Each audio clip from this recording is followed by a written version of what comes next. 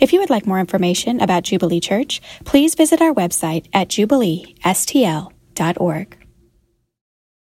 Now when they drew near to Jerusalem and came to Bethphage, to the Mount of Olives, then Jesus sent 2 disciples, saying to them, "Go into the village in front of you, and immediately you will find a donkey tied and a colt with her. Untie them and bring them to me. If anyone says anything to you, you shall say, 'The Lord needs them,' and he will send them out at once." This took place to fulfill what was spoken by the prophet, saying, "Say to the daughter of Zion, behold, your king is coming to you, humble and mounted on a donkey, on a colt, the foal of a beast of burden." The disciples went and did as Jesus had directed them. They brought the donkey and the colt and put on them their cloaks, and he sat on them. Most of the crowd spread their cloaks on the road, and others cut branches from the trees and spread them on the road. And the crowds went before him, and that followed him were shouting, "Hosanna to the Son of David! Blessed is he who comes in the name of the Lord! Hosanna in the highest!" And when he entered Jerusalem, the whole city was stirred up, saying, "Who is this?" And the crowd said, "This is the prophet Jesus from Nazareth of Galilee." This is the word of the Lord. It's good to be here on Palm Sunday with you.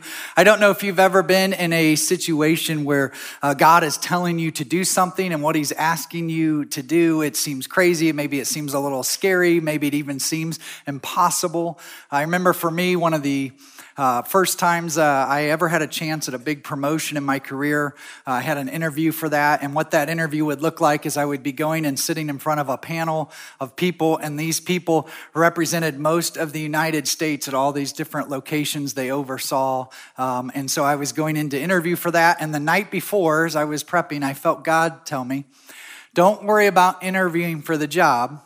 I want you to talk to them about Jesus. Tell them about me." Now, I don't know what emotion that puts inside of you, but what it put in me was something we refer to in our family as nervous-citement. Nervous-citement was a term invented by my daughter, and she's like, "Dad, it's when I'm nervous and I'm excited. It's nervous-cited." And so this is the emotion that I was experiencing. I was excited because I thought, man, this is really cool. Man, what if people respond? I mean, who knows what Jesus is going to do in this room? This could be cool. And then I was nervous because the reality is I'm thinking this is my career, and the Bible does teach that it's good to work, and actually that if you don't work, that ruin comes on you quickly. And so I'm in this situation where I feel like I'm supposed to lift this thing up, my career up, and I'm supposed to say something. I'm supposed to do something, and it was tricky. Maybe that's going on in your life right now. Maybe you have nervous-citement over something God's asking you to do. Maybe it's a big change that's coming in your life, or maybe it's as simple as sounds simple, talking to somebody about Jesus. Maybe even on your heart, you know who you're supposed to be talking to, but man, that is intimidating. You're like, to open my mouth and talk to them. And maybe if you're here today and you haven't really even been in a church, this is a big step, just stepping into this room today. And that's even some nervousness about doing that. And in these steps that seem impossible, they can be scary, they can be thrilling, stepping into the thing God's calling us into. It can be tricky. And so I'm excited to look at this Palm Sunday passage this morning because I think it really lays out how to lean into God and what he's doing really, really well. And before we look, if you are newer to the Bible, Palm Sunday, he did a great job saying what Palm Sunday is, but the other thing that's interesting is it's called Palm Sunday. Jesus is heading towards Jerusalem. I don't know if Jerusalem is this way or what way, but Jesus, whatever direction, and we'll pretend like it's this way. Jesus is heading this way. He's heading towards Jerusalem, and he's heading to his eventual death and then his resurrection, which is what we celebrate on Easter. And so he's heading, and people are putting out the palm branches. And if you are taking notes, or if you're just wanting to explore this story more, I did want to put up on the screen real quick. This is found in Matthew, which is what we're going to read today, but it's also in Luke, Mark, John, and only about 10 times is the same story told in all 4 of the Gospels. It's written by 4 different authors, and so you can get these different perspectives looking in and reading the story. Let's jump into Matthew, though, starting at verse 1, chapter 21, verse 1. Now, when they drew near to Jerusalem and came to Bethphage, to the Mount of Olives, then Jesus sent 2 disciples. Right out of the gate, I love on this Palm Sunday message that Jesus is going to send 2 people. Right out of the gate, people are being used by God. He's sending out 2 people. And there's a key to being used that's in this passage. And actually, anytime somebody is used by Jesus or directed by Jesus, you can find this theme continuing through. Let's think of a few of them together. If you think about the woman at the well, if you've heard that story, she might even be somebody who might not be fitting in, but she has this time with Jesus, and as a result, she goes and brings her entire town out to meet Jesus, which is pretty impressive. There's a spot where Jesus actually turns water to wine. I want to be able to do this party trick. This would be cool. I would be invited to every party everywhere. And if it's your youth party, I would make it soda. Don't worry. Yeah, but here, what's interesting about this story, the people that Jesus uses here are just the waiters that are there. It's the staff that's there on hand. And he's like, hey, take the water and pour it into here. And I want you to do this and take this cup and do this. Jesus is just working through the people that are there. In Mark 5, you find a guy that has demons in him, and Jesus cast him into pigs, which is pretty awesome. And so this guy's first day being set free and knowing Jesus, and Jesus right away says, hey, go tell people about me. He sends them out. And then there's a spot where Jesus sends out 70 disciples all at once. And I'm telling you, this is so cool because what they get to do, he's like, hey, here's what you get to do. Go out and go into town and heal everybody you come across that's sick, and then just proclaim the kingdom of God is here. I mean, how cool would that be if that's the direction? You're just running through town. You're like, you're healed. You go to the hospitals. Hey, good news. You're healed. You're healed. Hey, you in the room down there, you're healed. The kingdom's here. And you're just running and healing everywhere you're going, right? And the kingdom of God is here. That's a fun one. And then finally, we're in our Palm Sunday message, and we see Jesus again. He's sending out 2 people. He's sending them. And every single person in this story has one common denominator.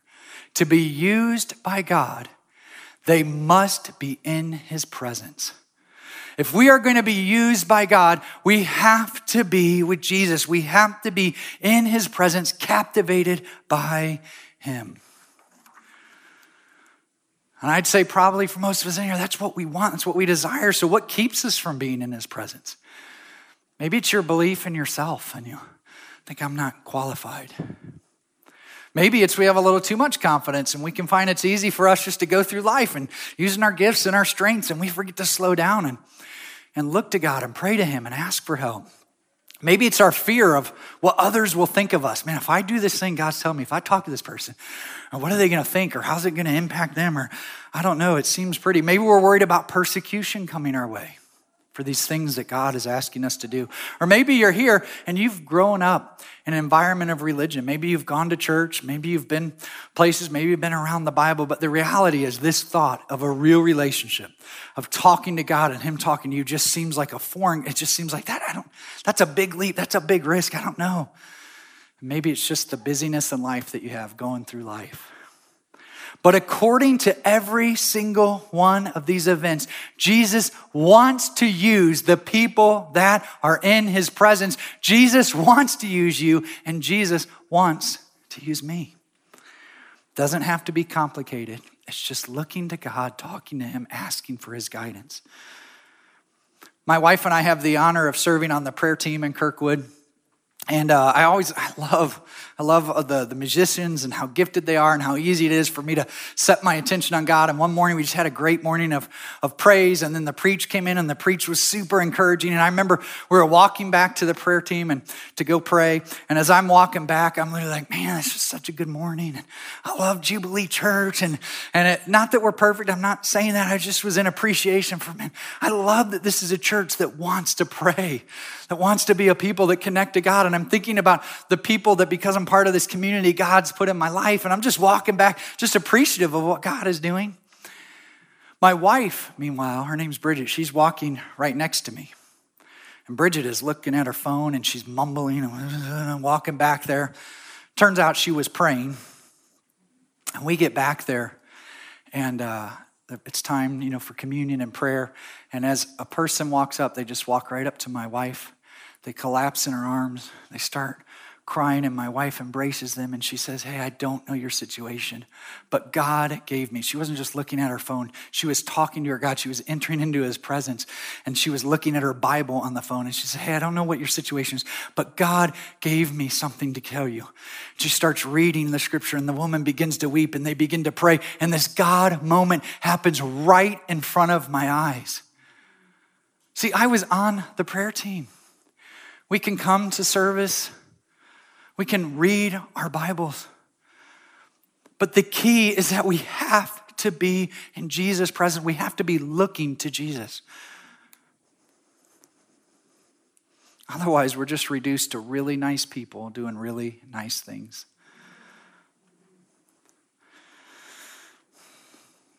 I do want to say, if you're new here, not new here, but even new to Christianity, to Jesus, I just want to encourage you with this. It's so good. Jesus is so good. And there's freedom for you to explore. We're excited you're here because you find all through the Bible, even in this story, you find different types of people responding to Jesus. Some people are like kind of far away, just kind of watching, but they're paying attention to Jesus. Some people are like so captivated. They're like going wherever he goes, sleeping wherever he sleeps. Like they're engaged. Then there's some people actually take the step of interacting with God. And then there's people who are encountering God so close that they're close to him. They're tight knit to him. And I got to tell you, every step of the way on the journey, man, it just gets better and better and better and better. So if you're newer, I want to encourage you, man, keep coming to things like this. Keep putting yourself, that's what I mean by putting yourself in God's presence. Find people who are Christians and ask them, hey, what do you think about this? And why does this? And just put yourself, because life with God is so sweet. And it's a nervous-sided a time for you if you are just exploring and reaching in to God. Now, let's take a peek at the next spot in this passage and see what is it that God actually sends these people to do. Check this out. Go into the village in front of you, and immediately you'll find a donkey tied and a colt with her. Untie them and bring them to me. And if anyone says anything to you, you shall say, the Lord needs them, and he will send them at once. It continues a few verses down. The disciples went and did as Jesus directed them. They brought the donkey and the colt. And by the way, a colt is not, I thought it was a horse. A colt is a baby donkey. So it's a mom and a baby just to help. And they put on them their cloaks, and he sat on them. Now, have you ever slowed down to really think about this story? David, who's our location pastor in Kirkwood, when he was preaching a few weeks ago, he said, hey, one of the things that's good to do when you're reading the Bible is to put yourself into the story. Picture what it's like to be in the story in the moment. So if we pause and do that at what we just read, this is what it would be like. It would be like Jesus looking at you, and he's like, hey, here's what I want you to do. Not in the town we're in, but I want you to go to a different town. And when you get there, I just want you to take somebody's primary mode of transportation that they have sitting out front. And as you're taking it, if, by the way, they should stop you and say, hey, why are you taking the primary? You just look at them and you say, oh, it's the Lord that needs them. This is the plan Jesus is giving you. Now, you are probably walking into that town, and in your mind, you're sitting there going, okay, so the owner is going to respond. I mean, put it in today's times. What we're expecting is that somebody's going to be walking outside to mow the lawn. And then there's two people walking up to their car, and they're like, yo, bro, hey, what are you doing to my car? Oh, don't worry, Lord needs it. Hop in, and it says the response of the person is supposed to be, cool, mowing the lawn, doing the thing. This is the plan Jesus gives. And the crazy thing is, it works. Man, if they had done this on a different day without Jesus, they'd be forced out of town. They'd be arrested for stealing. Who knows what would be happening to them? Why does this crazy plan work? It's because when Jesus is directing, his provision is there. When God is putting this thing on your heart, it's not that it's for you, it's for his will. Jesus is saying, go, and my provision is always there for my will. I ask, what is God directing you to do? I don't know what it is, but here's the good news. Whatever it is, his provision is there for you. And that's why at the heart, we have to be a people who are connected to our God, who are putting our focus, our attention on him, so we can be part of the God moments. What would it be like if we really were, we're really a people that were about putting Jesus first, talking to him, seeking him, asking him to reveal. When we open the Bible, it's not just to do a study or whatever, but it's literally, God, show me what I need to know to help me in this. Speak to me today as I open your Bible.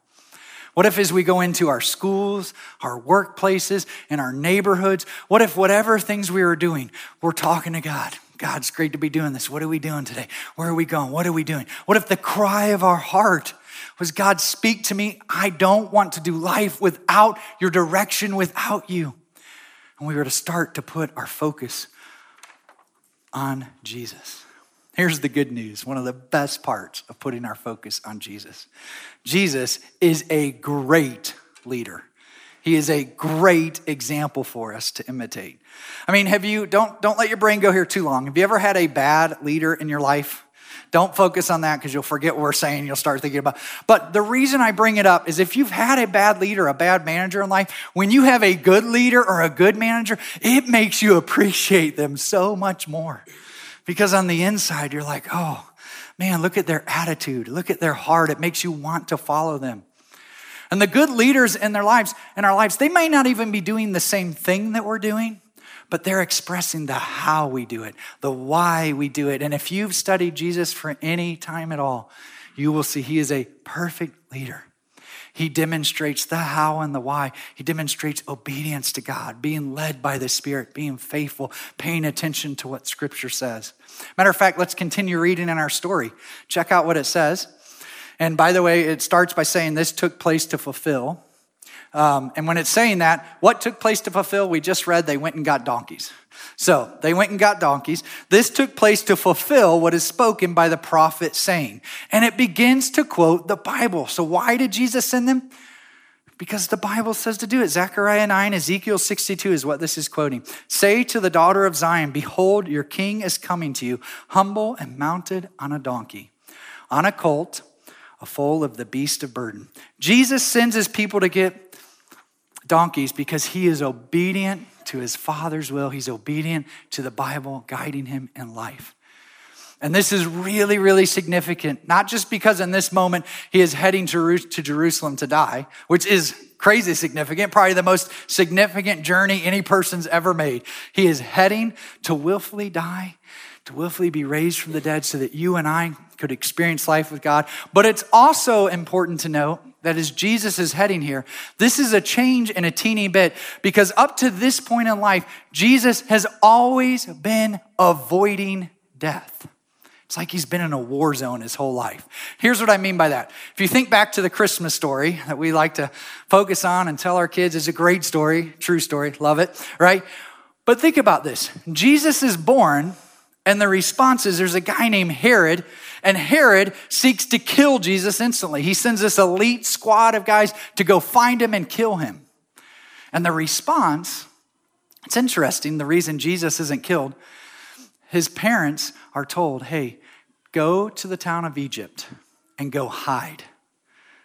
Sometimes God's going to ask you to do something, and it doesn't necessarily seem like it seems a little crazy. Maybe we wouldn't even define it as noble, but it's noble because God's directing us. We got to be a people that do what he's asking. And so here his parents go to save him. They go into hiding.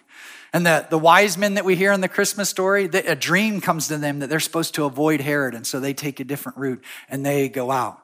God is speaking to them. And so Jesus literally grows up in life. As a young child, he is avoiding death. If you are young in here, there's a few young people in here, and I just remember school, man, if you're feeling rejected, or no matter who we're in here, if anybody in here is feeling rejected, Jesus can relate all the way from a young age all the way up. He's rejected for being born, and here's what's incredible. This people trying to kill him continues through Jesus' life. In John chapter 8, you find it says this, people go to pick up stones to stone Jesus. And they're probably looking at like, how big of a stone do I want or whatever. And while they're literally picking out their stones to kill Jesus, it says Jesus sneaks out. He just gets away. And then just 2 chapters later, I'm not talking like, one other time. I mean, just right after that, another situation. People are going to stone Jesus, and this is why it's important we allow God to lead us. We look to him, we pray, we ask him for leadership. Same situation. So you might think, God's going to do the same thing every time. Same situation. God deals with it differently. They actually pick up the stones this time. And this time, being led by the Spirit, Jesus tells them to put him down and talks them out of stoning him. And I don't know what he says. It's not recorded there. I don't know if he's like, no, that one's too small. That one's not going to get me. And now you can barely hold that one. Put that one down. Or, whatever it is, Jesus talks them out. And then they are agreed, okay, maybe we shouldn't kill him. Hey, let's get him arrested so he can die. And as they're going in commotion to get people to arrest him, he escapes. Jesus has spent his whole life and hiding. And I know a little bit what this is like, and a teeny bit when I was in middle school age. My parents were separated, and custody of me would depend on whatever state the person was living in, the laws of that state, and that kind of thing. And there was a period where my dad had custody for a short time, but the spouse that he was with, it was not a good situation for me. It was dangerous. And so my mom, what she did, she actually took me and we went on the run. And we spent several years running. And with today's technology, this is all the young people are going to check out now. This is before the internet. So they're like, wow, you are really old, dude.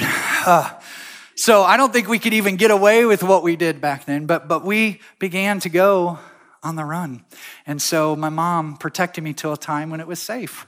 And I remember one time we had 3 different last names we'd use depending on school. We never stayed anywhere more than 2 months. We had all these things. I remember one time it was just a fire drill was all it was. And you were supposed to go line up by your last name in the hallway. And everybody's talking about how goofy this is, whatever. And I'm having a panic attack because I'm like, which last name did we use? I'm trying to remember. I remember being on a stairwell once. And I'm peeking, it's about 1 or 2 in the morning, it's the middle of the night, and I'm looking down the stairs, and my mom is at the door with police officers there. And it's almost like a scene from like Star Wars where like, there are no droids here. Somehow she's like being kind to them, but she's convincing them, why are you waking up the household in the middle of the night? Of course that person's not here. Go out of here. And it works. They turn around, and in the middle of the night, we're just throwing stuff in our bags, and we are gone because we know they're going to come back pretty quick. And Jesus has spent his whole life in a situation where people are out to kill him. And now, all of a sudden in the story we're reading, he's got a change of heart. He is willfully, purposefully heading towards his death. Think about the power of this moment. A whole life doing things one way, and now he's heading. Why the change? Why now? I'm going to go die. It's because he's being obedient. He's being led by God. He's going to impact people. We have to be obedient. We have to be a people that are led by God. If you're doing on Jubilee on our website, we have a Lent devotional that's happening right now. If you're participating in that, I'm going to give you a quick peek into what our verse is for today on Palm Sunday. It says this: for God to become man, he didn't strip himself of deity. He didn't stop being God. He emptied himself by taking the form of a servant, and being in the form of a man, he humbled himself by becoming obedient to the point of death. And then the thoughts go on to say, he didn't leave his deity behind. Rather, he wasn't grasping, he was serving. He was humbling. He was submitting himself willingly to the Father's will. What changes his course of action? Obedience to God. If you're in the room today, here's good news. Every day is a fresh day. Every day is a fresh start to put yourself in God's presence, to look to God, to allow him to lead you. Speaking of your response, let's look at the last part of our verse that we're reading here on Palm Sunday. Look at the response of the people that were following them. The disciples went and did as Jesus directed them. They brought the donkey and the colt and put on them their cloaks, and he sat on them. Most of the crowd spread their cloaks on the road. And you got to understand, historically, and even through scripture, you can find this in the Old Testament as well. Somebody that's really high honor, and I mean really esteemed of honor, you're taking your cloak, you're taking your possession, and you're putting it down as a form of honoring them. So people are taking their own items and saying, man, you're worthy of honor. And others cut branches from the trees and spread them on the road. These are the palm branches. And what's interesting about the palm branch, Dylan hit on it early, but you can find in the Old Testament, for 7 days, the people of God are celebrating with palm branches, singing and celebrating because it's a sign of rejoicing. In Revelation, it gives the picture of us in the future, and it says we're going to be before him with palm branches, celebrating and saying, Jesus the Lord, he's a great God. These represent a celebration, and so both their lives are submitting to them, they're putting down their cloaks, they're putting down the palm branches, and it says, and the crowds that went before him and followed him were shouting, Hosanna to the Son of David. Blessed is he who comes in the name of the Lord. Hosanna in the highest. And when he entered Jerusalem, the whole city was stirred up, saying, who is this? And the crowd said, this is the prophet Jesus from Nazareth of Galilee. I love seeing the people of God together making a public proclamation. I love it to hear things of people, stories at Kirkwood and here of people who are stepping out and doing things and God is moving. It's so encouraging to see people who are allowing God to use them. One thing that's interesting about the people making this decision, it goes against the cultural norms of the day to publicly be declaring Jesus. Remember, Jesus is riding in from the east right now. I remember I didn't know which direction that was, but he's riding in from the east. History records that somebody else rode in on the west, and it was actually every time on that exact day for years because they're about to do a Passover event. So in Jerusalem, there's a lot of things happening, and the guy coming in on the east, you've probably heard his name before, his name is Pontius Pilate. He's the Roman prefect, which in our terms means he's a Roman governor. He's appointed by the emperor of Rome, and he's given the power of supreme judge. So basically, he can order criminal executions, and we see him doing that later in Scripture. And his duties included things that were mundane, like tax collecting and construction projects, but perhaps the most crucial thing that he did was maintaining law and order. And Pontius Pilate was known that if he couldn't negotiate things, if he couldn't negotiate a situation, he wasn't afraid to do it by brute force. And this is how tradition could go. On this day, riding in from the west, Pontius Pilate and the person before him who held that position would come in riding in all their military garb, and behind him will be the soldiers stomping and following him and all of their, and then the cavalry coming in, riding in behind him in this display of might and power coming in from the west side, and banners showing allegiance to Rome, and then behind them drummers and it was this show of imperial might and power. And it was to say, look at the Roman Empire. Man, it almost sounds like another scene from Star Wars, the Empire. But, they're riding in might and power. And right at the beginning of this religious celebration, and the message that he's sending to the culture of the day is, hey, listen, we're coming in today because this is a big thing that you guys do. And I know that you look back in history and you remember what God's done, but I want to remind you by brute force if I needed, that you will submit because you are a citizen of Rome and you have an emperor. And so the decision had to be made by people that day. Which side would they publicly support? Would they support the Roman government? Would they support being a citizen? Would they support the current political party of the day and the ideology of that time to their societal norms? Or would they bow and honor Jesus, the Lord of heaven and earth? And it was pretty hard for some people. Look at this. Luke chapter 9 says this, when the days drew near for him, it's talking about Jesus, to be taken up, he set his face to Jerusalem. So he's heading to Jerusalem. And he sent messengers ahead of him who went and entered a village of the Samaritans to make preparations for him. But the people did not receive him. Why didn't they receive Jesus? Because his face was set towards Jerusalem. In other words, Jesus is looking and going right at the heart of culture, right in the middle of it all, right in the heart of the religious things of the day, right in the heart of the political system. Jesus heads in to make an impact. And I think God would want us today to be a people that boldly head right into the heart of everything in our world and make an impact. I just want to give some real easy, practical ways that you can do that. Inside of your red bulletins that are there, there's an invitation to Easter. There's probably some extras out here. You can grab some of those and say, God, who are we inviting this week? You can go invite people with those. If you've been here a while, you may have heard us talk about bless. There's a sermon series you can listen to on that. And it's great because the first one is B, which is what we're talking about, being in the presence of God so he can lead you. It's begin with prayer. And then as God's directing you, you're going to listen to people, eat with them, share life. You're going to serve them as God's directing. And then you're going to make that public proclamation. You're going to share your story of Jesus in your life. As we close, let's look at how the people responded. And the crowds that went before him and followed him were shouting, Hosanna to the Son of David. Blessed is he who comes in the name of the Lord. Hosanna in the highest. And when he entered Jerusalem, listen to this, the whole city was stirred up. Man, if we'll grab hold of this, if we will be a people, we will stir up things in others. It will be so good to be used in this way, this nervous-sided way that God wants to use us. As we close, what's your proclamation going to be? A life where your focus, your chief focus is, man, I want to follow God.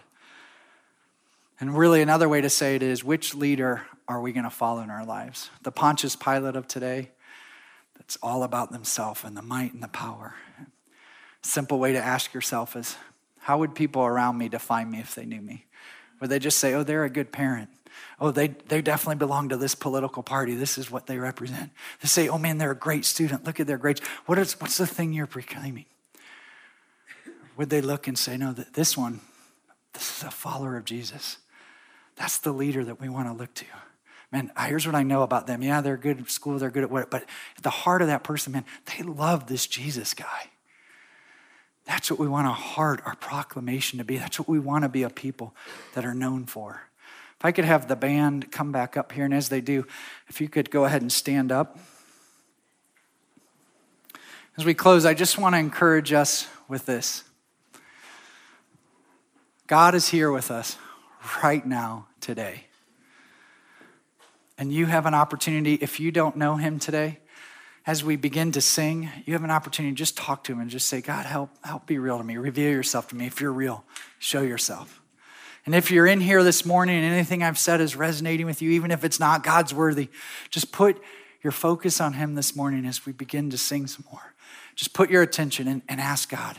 Put yourself in his presence, just like they do in this story, and say, God, send me, use me. God, highlight things in my heart you want to do. God, this morning I'm coming to you fresh. God, where would you send me? What would you have me change? What would you have me do? Father, I want to follow you. This morning, his presence is here. Connect with him, and let's let him lead us.